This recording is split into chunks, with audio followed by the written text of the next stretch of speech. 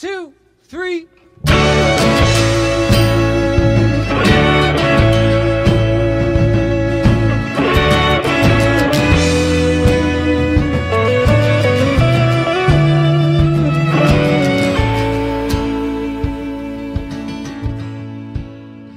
Welcome back, Holy Messes, to another episode of A Holy Mess with His Holy Mess, Father Paul.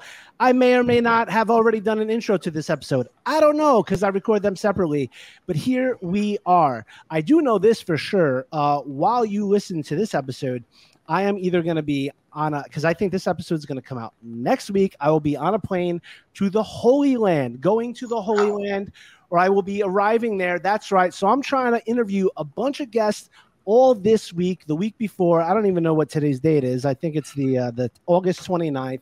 I had an interview last night, and I have two tonight. And I'm very blessed and honored to have JM with me, John Kraemer. Is that correct? Did I say your name? That's correct. John, well, I love the name Kraemer. I love it, obviously, Doug, because it's Seinfeld. Okay.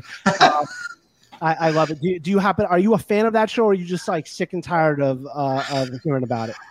I kind of on the latter. Kind of during that time, I kept getting called that all the time. So I can't imagine. I can't imagine.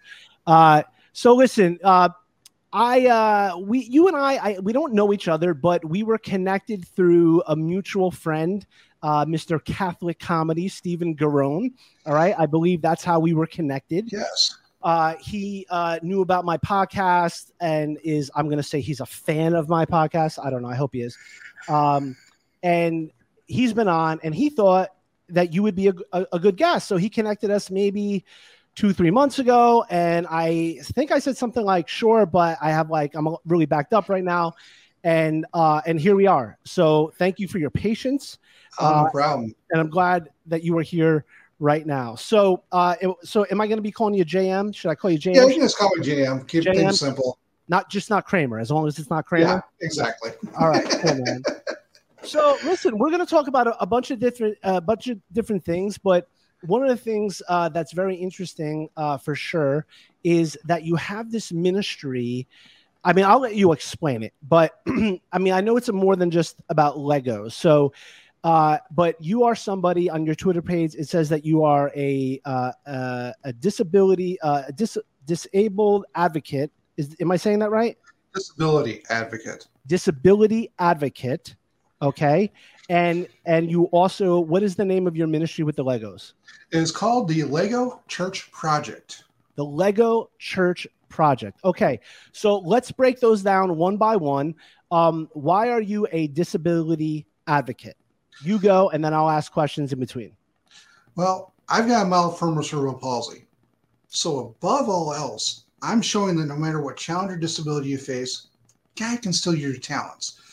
And I believe that I have a voice that can be used to educate people, to bring light to certain issues that may be often overlooked in our current society and in the church itself.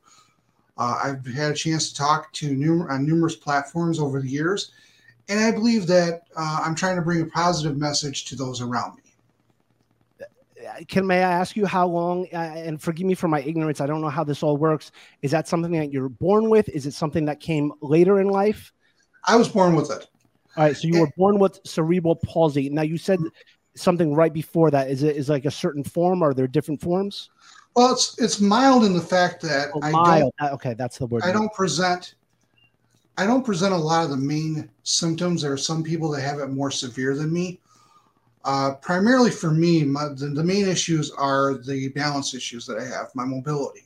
Okay. I'm not exactly stable on my feet. Sure. So walking great distances is a bit of a challenge, and at that point, I start running into problems. And I've also got a lot of other neurological issues that may or may not be connected to it. A lot of unknowns.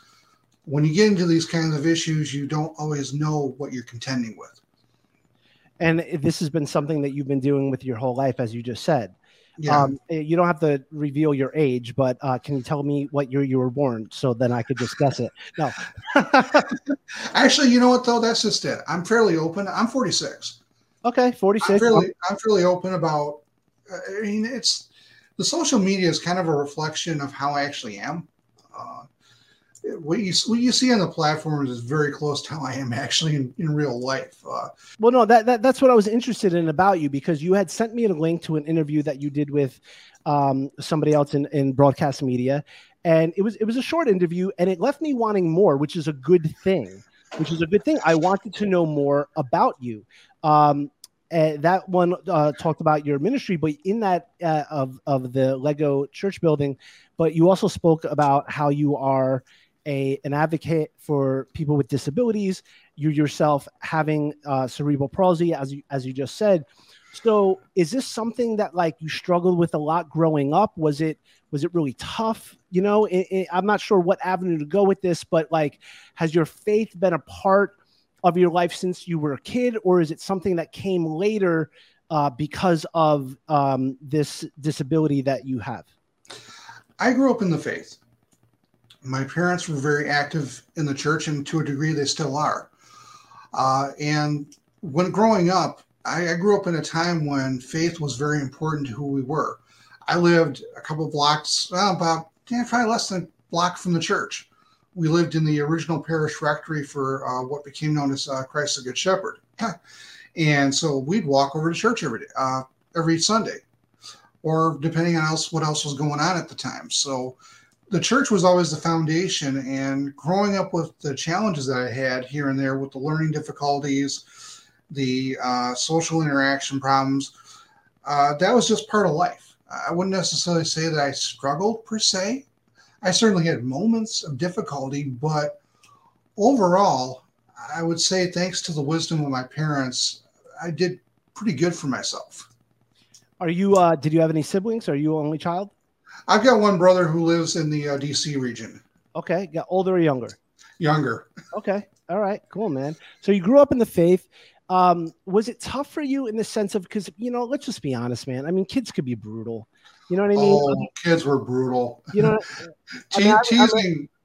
teasing mercilessly. It's like if there was someone that is not like them, you became a target. You learned about bullying from a very young age, and you learned how to deal with it as best as you can. And then as you got older, it became less and less of an issue to a degree, either because you matured or it just simply no longer bothered you. So, and plus when you have a lot of supports, that kind of makes the difference. When you got people you can turn to, and that's always a benefit for someone in my particular shoes. Having people that are willing to help you, willing to support you, and willing to show you that compassion. Yeah, I mean, because, and I think that's what people want to hear. You know, if somebody hears, okay, you know, this person, you know, had this growing up, you know, they must have been picked on in some way, as you're confirming right now. And you're just a kid, right? So as you said, you weren't growing up yet. You know, we get older, we get more mature. But how did you deal with that? You said you had a good support system? Was your faith a part of you dealing with that in the terms of like not caring so much what the other kids thought, but more of like, you know, what your family and what God thought of you? Or did you really just honestly struggle with it? Yeah, I think there are always times when a kid struggles with what's going on around him, but at the same time, when you've got parents who are very loving and very concerned for your well-being, it makes those struggles worthwhile. That's certainly in the case for me. The faith was, as I said, and growing up was the cornerstone of who we were. We went to church on every Sunday. We took part in events within the church. I was an altar server for a good number of years. And eventually also got into a little bit of the music ministry as well as a choir member. In fact, I'm currently a choir member at the very church I grew up in. So you're in the same area that you grew up in. Yeah.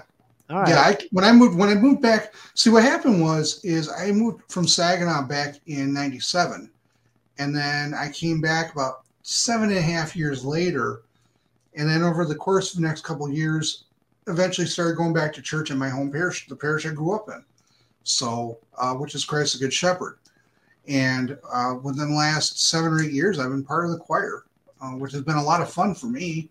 And it's also a good way to make connections, especially since I don't drive.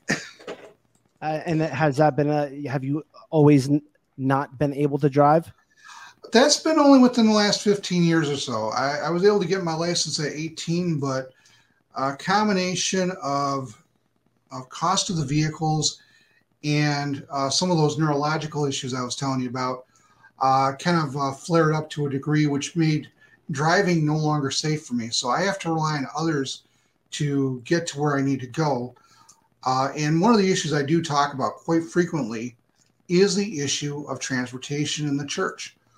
Unless you've got proper contacts, it is very difficult to secure a ride in many cases.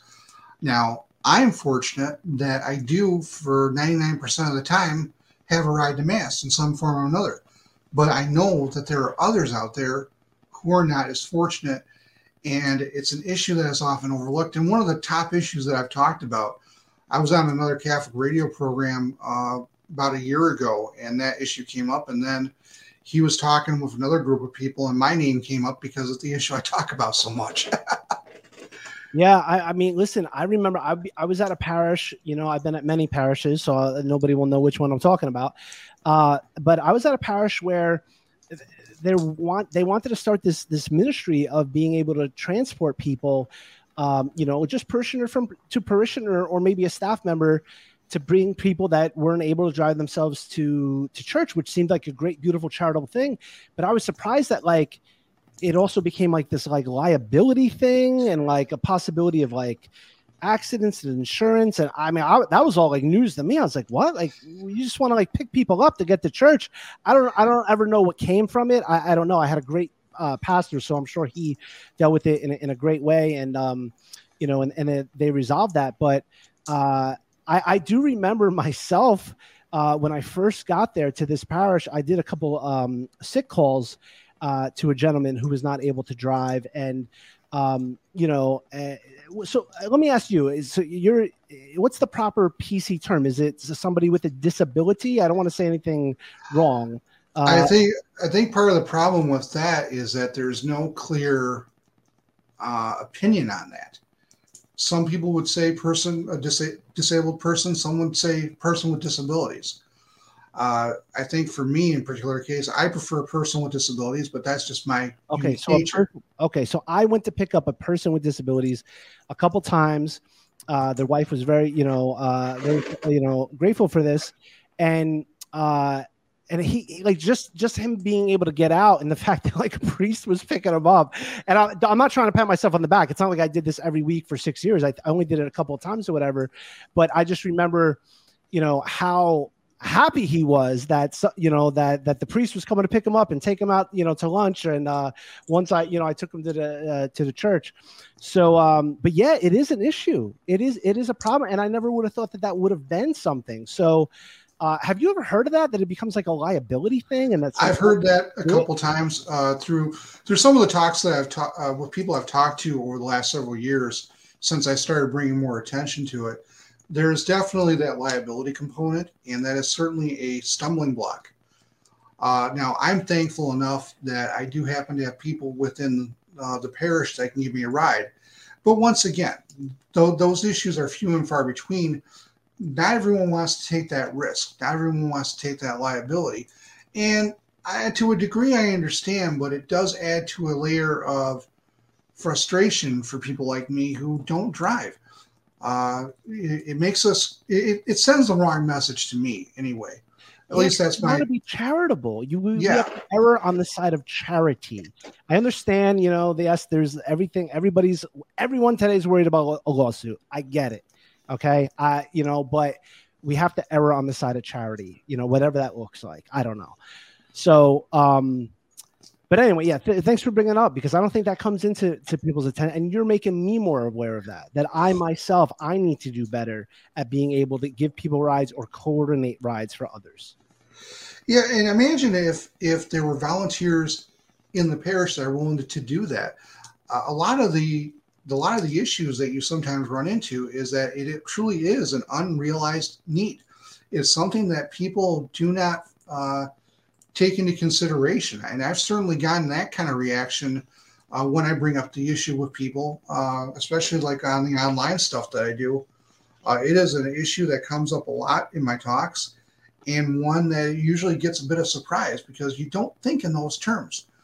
And a lot of that comes from of that attitude, which you really need to have in having an open mind and being accepting of those around you, no matter what challenges they face. Let me ask you a question. I'm going to ask this on the local level, and then I'm going to ask this on the universal level. And you know, there's no right or wrong. I just your opinion. What's subjective? Do you think that the church is doing enough for persons with disabilities? I think that we have made great strides, but I think that there's still a long way to go, mainly on the national level. I think on the parish by parish level, I think there's always room for improvements. And it's more than just putting in ramps for those who have wheelchairs or mobility scooters or mobility issues like myself. It's more than just putting in bathrooms or making accommodation for the hearing impaired, more than just live stream for those who physically can't leave their house for various medical reasons. It is the attitude. I think the biggest stumbling block to anything related to disability in the church is the attitude. A lot of people don't take these things into consideration, or worse, kind of minimize it. They don't think that it's that big of a deal. I've run into situations where I was told, well, you can just watch Mass on TV. Yeah, but I'm a very short attention span person, so I need to be there inside the church to be able to focus on what I'm supposed to be doing. And that's one of the nice things I like about choir, because that allows me that focus, gives me something to anchor to, and allows me to see where I need to be at. Yeah. I think no. Thanks for saying that. It's more about attitude than just doing things like, okay, we did this, we checked it off the list. You know, we're doing enough. You know, we put in a ramp, we're live streaming. But you know, how about a loving visit? How about a pickup? How about a conversation, a lunch? And I'm talking to myself too. Trust me. Do you have any major? Because we like to be very honest. This is a messy, holy messy show. Do you have any like major pet peeves with the church in terms of this issue? Not right now, other than the transportation. The transportation one is a pet peeve of mine, because, as I said, out of all the issues that there is within the church, that's the one that constantly keeps coming up. I remember a couple years ago, well, maybe more years ago than that, season 19 of my project, I was at a disability conference in the Diocese of Saginaw, and I brought the issue up of transportation, and people were kind of stunned. Really? Well, they had a disability conference? Yeah, I wasn't even one of the speakers. They were just asking for people to have questions and stuff, so I brought the issue up. And the reason why I brought it up is because I had found out about the conference about a week before it was supposed to take place. Some of the people online found out about it, got the attention of the diocese, and I got invited to come out. Okay, all right. So you're making a difference. So I brought, if it wasn't for the support of my fans and friends on social media, I wouldn't have been able to be there, even though the project is right up my alley. The disability is what I talk about. Sure, yeah. And that was for the season 19 project. And that's one of the more interesting aspects about my work, because each year is a different building. Really? Okay, so let's get into that. All right. So you go around, you talk. You're an advocate for persons with disabilities, but you also have this ministry. Please remind me the name again. It's called Lego Church Project. Lego Church Project. Let's go. How'd that start? What is it? What is it? And then let's get into the roots of it. The Lego Church Project is where I take about a month and a half, usually starting in February, and I build a giant parish of my own design with full interior out of Lego. It takes me about a month and a half to build. And how often do you do this? I do it once a year. Okay. And any parish or like what? All freehand, all my own design. All your own design. So you come up with it completely yourself. You're not basing it on someone else's, archetype or architecture. What I like to say is that any place that I've either been to or I've seen pictures of becomes fuel for the creative fires. It can be inspired by it a little bit because I'd like to try and keep things as realistic as I can. And you have to figure this project is usually around 47 inches long by 25 inches wide, with the height to the tip of the bell tower between 23 and 25 inches. Okay. We're talking this massive construct, which has its own lights. It's got 2 working bells in it, but it's also a reflection of how I see the church, of how I pray about what the church should be. I have over 200 minifigures sitting inside. In fact, one of the constant comments that I get is, your church is full of people. Well, yes, it is full of people. That's on purpose. It's not a reflection of the past, but rather a prayer for our future. So this is a prayer for you. This is a prayer. Everything I do with this project is rooted in prayer. That's what allows me to do this year after year. A typical season for me is I build, display, I reach my final display, and then as soon as it comes back, I tear it down and start the process all over again. So 24 years of doing this, 24 different buildings that I've done. And this started off as a child's idea. As a child growing up, I was building these churches. They weren't nearly as elaborate as they are now, but I started doing. What do you mean you destroy them? When do you destroy them? Usually within about 2 or 3 hours after it comes back from the final display of the season. Why so quick? Because I'm preparing for the next season. Because at that point, gravity is taken over. Sometimes you get wear and tear on the bricks. But do you have like a record of every single one that you've ever done? Oh yeah, I've got a record. I've got a record on my Facebook page, which is on Lego Church Project. Okay. And I document the last several seasons. I've documented the entire build process, start to finish. Really? And we could see that somewhere? Yeah, you can see that on the Facebook page, and sometimes on Twitter. Usually, when I'm starting to work on it, I'll start posting progress photos here and there, just to give people an idea of what I'm working on and how I'm doing it. All right. So when you were, all right, so 24 years ago is when you started this? Yeah. As you do this, I'm going to look at I didn't even know, I follow you on Twitter, but now I'm got to look you up on Facebook. Are you under the same thing? JM? Yeah, Lego Church. No, under Lego Church Project. Got it. So, all right, so tell us about 24 years ago. Well, what happened was I had a chance to do my first public display, where I actually turned this from a child growing into adulthood into something a little bit more profound. I went to my first church, which is the prayer community over at Mount Zion, which is in Flushing, Michigan. Okay. And so I did a display there. People loved it. They encouraged me. Flash forward to the season 4 project. I did my first. I did 2 displays that year. I'm trying to think for a second. I did Catholic Heritage Museum, which was not. I don't think it's no longer in existence, but that was in the Diocese of Saginaw. And then I did the Christ the Good Shepherd display. We were called St. Helens back in the day, but that was the first time I had taken the project to such a wide audience, and they loved it over there. So flash forward to this year, season 24. This will be my 20th year that I brought this. I'll be bringing this project out for Christmas at our home parish. Wow. At my home parish, the parish I grew up in, the parish that I adore. We're such a welcoming community over there.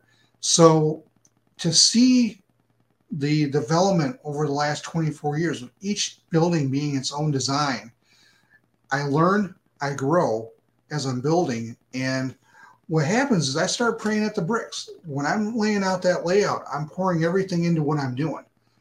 All my fears, my anxieties, everything that's troubling my heart with all that's going on around us, I put that into the bricks.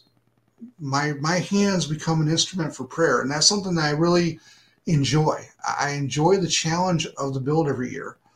I enjoy not knowing where God's going to take the story. I often have a lot of ideas that I want to mess with, ideas that are coming together, but sometimes the Lord will nudge me in a different direction. Wow, man. So I liked how you said you pour all your anxiety, all your fears, all your worries into what you're doing, into the bricks. It's not just a hobby, it's a ministry, it's a It prayer. is. And so do you bring these, like, did you just say that you're bringing the 24th one to your parish? Like physically you're bringing it there? Yeah. We'll load it up on a coffee cart. Two of us will take it over to a truck and drive it over. And it'll And be on that's, display. Does this happen every year? Because I thought you destroyed them right away. yeah, this happens. I start the process in January and February, but the actual season runs all the way to Advent. Oh. So I'll stay up from Advent to the end of the Christmas season, which is mid-January. Okay. I was under the impression that you get done building it, you're done building it, and then 2 hours later you just destroy it. No. See, what happens is that sometimes parishes will invite me to come out. Yeah. They've heard about my work, or I was out to a parish last year. They want me to come back. They want to see the differences between the years that I'm building. I've had a couple parishes where I've been out there a couple times. All Saints in Bay City, I've been there several times. There's another parish out in rural Saginaw County that I went to quite frequently. But out of all the parish displays that I've done, the Christ the Good Shepherd one is the longest one that I've done continuously. And that was even during the pandemic, when everything was shut down. As soon as things started opening up, I still brought season 21 to the parish. It was my only display for the year, but I still brought it out. Yeah. Yeah. Wow. Now the year that you did during COVID, that you built the church during COVID, did your little Lego figures of people have masks on them? No. Like I said, a prayer that this thing would end. I had to. Go. You're not the first person to ask that. Or were the doors of the church locked? No. Yeah. Now see what was interesting about season 21 is I had been interviewed for the Diocesan magazine. So you're like a local celebrity over there. I'm like a little bit of a big deal, is what you're saying. No, I wouldn't consider myself as such, and I think that's part of the unique nature of me is I'm very humble about my work.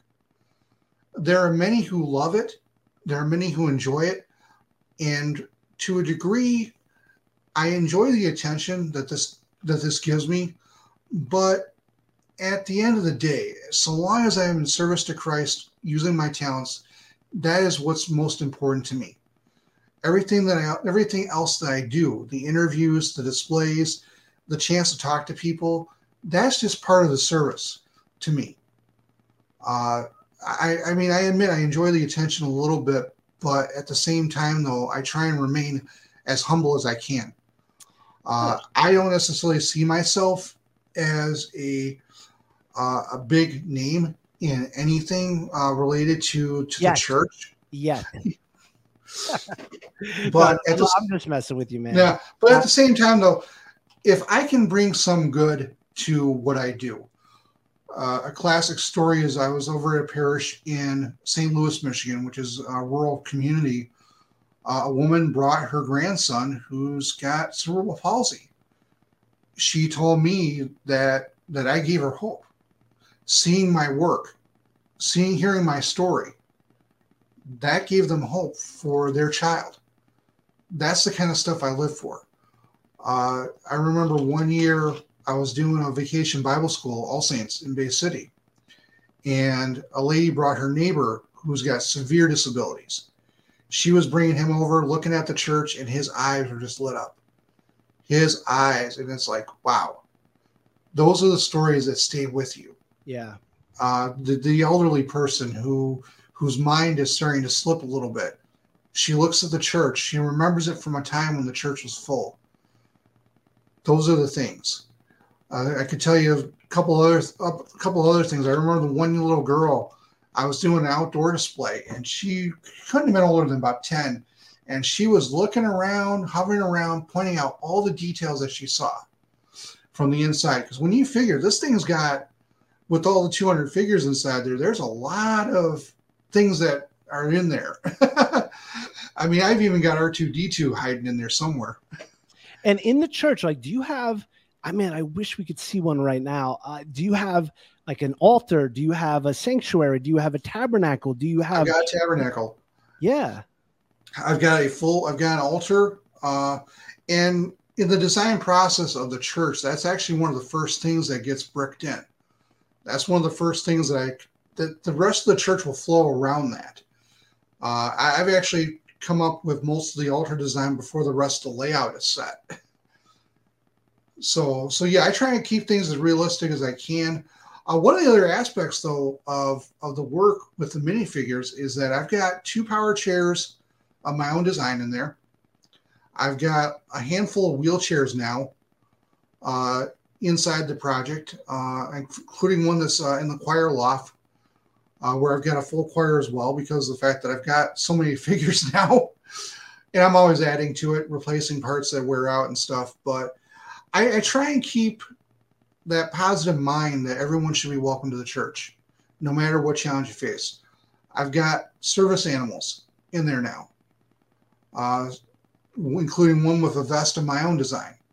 So you see a lot of that stuff, and that sticks with people. The kids may look at it, and it plants a seed in their mind. And that's one of the things I hope for with my work. And I'm really appreciative of the fact that people enjoy it. It's what keeps me going. Knowing that I can do this, knowing that I'm serving God in some small way, even though my projects are like gigantic and require 2 people to move them. Have you been recognized by Lego? Believe they know of my work, but because it's religion, they tend to shy away from things. Really? Yeah. Really? And that's part of the reason. Imagine there's other people that are doing what you're doing with this. Are there other people building churches and stuff? There are people that are building churches, but not to the degree and to the ministry that I'm doing. Okay, understood. Yeah. Because people, I mean, my cousin Mason, he's like loves Legos. He just made me this.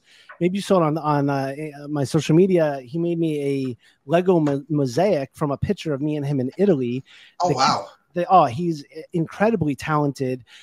He's built all the I can't think of the Star Wars names. What's the Millennium Falcon? He just built so much stuff ever since he was really young. So I hope that he checks out this episode or looks at your work, the visuals of it. So for people that want to go check out the Facebook, I'm going to put the links in the show notes, but it's Lego Church Project on Facebook, Lego Church Project on Facebook, and on Twitter, you are, where to go? John J.M. Kraemer Lego Church Project. So if you type in Lego Church Project, I'm sure you'll come up on Twitter. I'm sure if you type up Lego Church Project John Kraemer, you will see a lot of interesting things. Yeah. Oh, wow. You have this one for Solanus Casey on his feast day here on Facebook. Yeah, there's an interesting story with that photo. That, number one, it's currently sitting inside the season 24 project, but it actually started off when the year that he was beatified, which would have been 2017. I was there in person when he was beatified. So were a couple of my relatives. I want to try to do something that I've never done on the show yet. I just saved the picture, and I want to see, is there a way for me right here, right now, to present this? Let's see here. All right, keep talking though. Please. So anyway, the year that he was beatified, I included his picture the first time, which would have been my season 18 build. And I actually included this really late into the process. If I'm going to include a candidate for sainthood, I usually prefer to have that in planning in the early stages of the build, not midway through it, so I can figure out a decent place for it. So season 18 was the first time that I had used that photo. I saved it after the end of the season and kept it around. For my 20th anniversary, I decided to go ahead and pull it out with a version of the relic cross that they used in the procession, and included that in season 20 in a more prominent spot. For season 24, because of the Christ the Good Shepherd anniversary, I wanted to include that photo again. I have a particular devotion to him. He has done a lot for many people, as you know. He is a bit of a legend, especially in Detroit. And growing up, my grandmother, God rest her soul, talked about him a lot. Why is that? Is that because he was close? Yeah, he actually, my grandmother on my mom's side actually lived across the street from the monastery. All right, so here it is. I got the picture up. Can you see it? Yeah, I can see it. Yeah, that was the picture box, which I still have, that I created afterward, and to keep it in a prominent spot in my living room. And the project that you see behind you is season 21. Oh, okay. All right. Wow. And why a special devotion to him, other than the fact that your family spoke about him while growing up? You know what? I have just found that his story is a fascinating one. He had his own challenges with learning, something that I relate to. Okay. He had his struggles.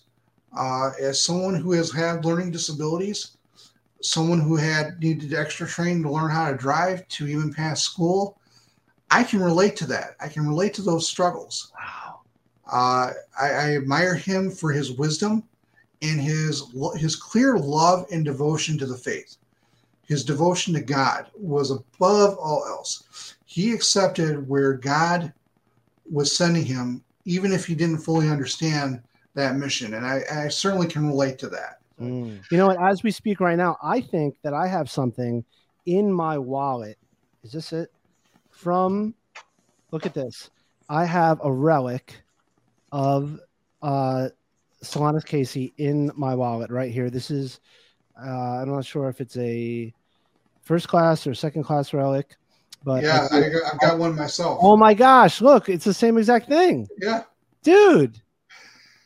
Amazing. And it says the last words of Father Solanus Casey is, "I give my soul to Jesus Christ." Wow. I give my soul. Yeah, and I keep. This is a piece of a cloth worn by Father Solanus. So I think it's a third class relic, but I could be wrong about that. Now we actually have in our family possession a postcard that he wrote to one of my other grandparents. No way. Yeah. Get out of here. Believe it or not, we have it on season 2. On part 2 of a holy mess with Kraemer. Sorry, I know you don't like that, but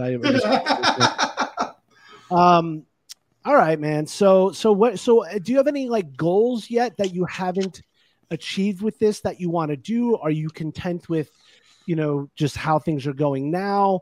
What can we plug for you? The greatest challenge that I run into right now is finding parishes and or groups to help me out. The reason being is because I don't drive, that adds an extra layer of difficulty when trying to reach to a parish about having me come out. They may not necessarily want to invest the time or the effort needed to make a display happen. And I can get told, "You're doing important work. Sorry, but we're not interested." And I actually had that happen. Yeah. Not too long ago. So, and things cost, especially if people want to fly you out, it costs money. Well, it's more along the lines of staying relatively between the Saginaw and Lansing diocese, which I'm close to. I often say that I will go where the Lord is willing to send me, even if I can't figure out how. And that's certainly true of a lot of these cases. Last year, I went up to about an hour away from me in Gladwin and Harrison, had a wonderful time up there talking to the people over there with my work. In fact, there's a YouTube video of that presentation I gave, Disability in Lego. So there's always a lot of those. That's on YouTube, Disability in Lego on YouTube. Awesome. Yeah, if you search my name on YouTube, you will find a lot of videos. If you have more subscribers than me, I'm going to be really upset right now. Okay? No, actually, I'm probably been in more videos than the number of subscribers that I have. Videos on my own channel. I'm kidding, dude. I mean, everybody knows I'm very prideful, though. Okay. But the challenge, though, is that for me, trying to find a parish that is willing to host me, making it happen, just trying to reach out to the right people. Ideally for me, to be able to do this, would like to have about 5 displays. That would just be icing on the cake for me. But sometimes it happens, sometimes it doesn't. It's all in the hands of God. So long as I can keep doing this, that's what matters to me. And so long as people are enjoying my ministry, they're learning, and they're gaining hope from what I'm doing. There's been many times over the years where I've had people come up to me and tell me that they've inspired me, that I've inspired them. Their kids are building stuff now with Legos. So there's always that fun aspect of it.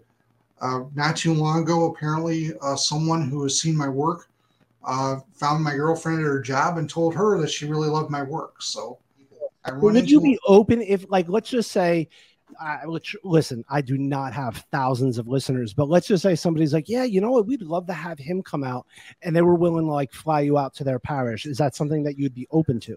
Probably would have to be driven because of the fact that the project is very big. Got it. So to be able to take the project out, and that's one of the nice thing about it is that the project is reasonably sturdy. It can survive an hour-long trip in the back of a truck to wherever we're going at the time. That's happened numerous times. There have been very few mishaps, and most of the times that they can be easily fixed. In fact, in those cases, my hosts are usually more concerned about it than I am. Yeah, sure, definitely. Like I think one year, I think season 20 came back from one parish and the bell tower had been smashed, and I had it fixed within 20 minutes. And the only reason why it got smashed is because I didn't design it properly. Okay. But I think that even if somebody wanted to fly you across the country, if you had like a great PowerPoint and you were still there, I think you could still do a lot of great catechesis and evangelization. You know, do you teach about the faith while you're going over this, especially like to children? Well, I talk to them about what's going on with me, and I allow them to ask questions. Okay. Kids are very inquisitive. They want to know everything about what's going on. So if they're seeing this giant church out of Lego bricks, they want to know, how did it get built? What's the story with the builder? Why is he here? They asked, when I did the faith formation over in Midland last year, the kids asked a lot of questions and a lot of good ones. They were really, really impressed with not only the building, but the parents were also impressed with the story. They realized that there is great learning in what I'm doing. And that's something I take to heart. I'm very happy with how people react, but I also know that I have a way to reach people that may not always be reachable. I've often said numerous times that my project opens doors to conversations. How long are your presentations? It depends. It really kind of depends. Sometimes I will give a 5-minute talk before or after Mass, just a quick introduction, brief explanation of what I'm doing and why I'm there. Sometimes I'll do a half-hour question and answer with both kids and adults. Sometimes the best way to learn is just to ask the right questions. Yeah. I think it's a great opportunity for you, especially not just for kids, because the kids aren't the only people that like Legos, but I think it's a beautiful way of catechesis too. Yes, talking about yourself for sure, but because a lot of people, they don't even know, I remember I used to give tours for the CCD kids of my church, and they want to know, well, what is a tabernacle, or what exactly is the altar, or what's the purpose of this? And the great thing is, you could do this just with your projects, just with your seasons, your Legos. You could teach about the church and what goes on in the church within that. I think that's an amazing thing. I think that it's a great opportunity and a lot of potential, man. So God bless you for what you're doing, and for just being who you are, and for your ministry. So thank you. Anything else? Go ahead. One other story I want to share with you, because I think it's going to be kind of give you an idea of my mindset. Do you see the photo on my Twitter feed, and I think it's on my Facebook, of me holding that giant roof cross? Yep. That roof cross has been rebuilt multiple times, and it is very sturdy. It's actually survived a fall from table height onto the ground, no damage to it. And I think it kind of is a good reflection of the fact that when we're kind of divided amongst ourselves, we fall apart. And yet, when we're solid together in the faith, God can do amazing things for us. The picture's up on display right now. So that, wow. Yeah. And that reminds me of a quote. I'm not exactly sure who said this, maybe St. Irenaeus, but it reminds me of the quote that when the entire world is shook, the cross of Christ stands firm. When the entire world is shook, the cross of Christ stands firm. That sounds about right. Amen. So, all right. Well, listen, we'll put, we'll talk once we go offline. I'll get like the proper links that you want me to put on here and everything, and how people could reach you. Anything else that we didn't cover that we should cover before we sign off? I just want to say thank you for having me on your program. I greatly appreciate it. Hey, absolutely. I'm glad that this happened, and I can't wait for people to hear about it, and especially to see it, because hearing about it is one thing, but seeing what I'm seeing here right now on your Facebook page is completely another. So listen, man, thank you so much. God bless you. And listen, please support John. Please support his ministry. Please let other people know about it. Follow him on Facebook. Follow him on Twitter. Share the pictures with other people. There needs to be look, there's a lot of creativity in this world, but not everybody is doing really creative, beautiful things for Christ and for his church. Yes, there are some, but not enough. So let's keep it going. Let's get, I think Father Mike Schmidt said something very recently about, getting back into the game. We need to get into the game. So listen, John, J.M. Kraemer, thanks for being here. God bless you. Thank you, Holy Messes. Check out the show notes. Peace in the Middle East. God bless. Thank you for joining me for another episode of a Holy Mess podcast. Please see the show notes in the description for this episode for more details and information about the topic and or the guest. You will find links and resources there to supplement this episode and help you along your messy but holy journey. Please also like, comment, subscribe, download, rate, review, and share all episodes. I want to thank Mike Mangione for providing me with the podcast theme song, Can You Love Me Falling, from his album Red Winged Blackbird Man. Finally, please note that while whatever the grammar is, Father Paul Hulis, while I am a priest for the Archdiocese of Newark, a Holy Mess with his Holy Mess podcast is not affiliated with the Archdiocese of Newark in any way, including fundraising efforts. This podcast is purely the personal hobby, product, and evangelization effort of Father Paul Hulis. Please join us again next time for another Holy Mess of an episode. Peace!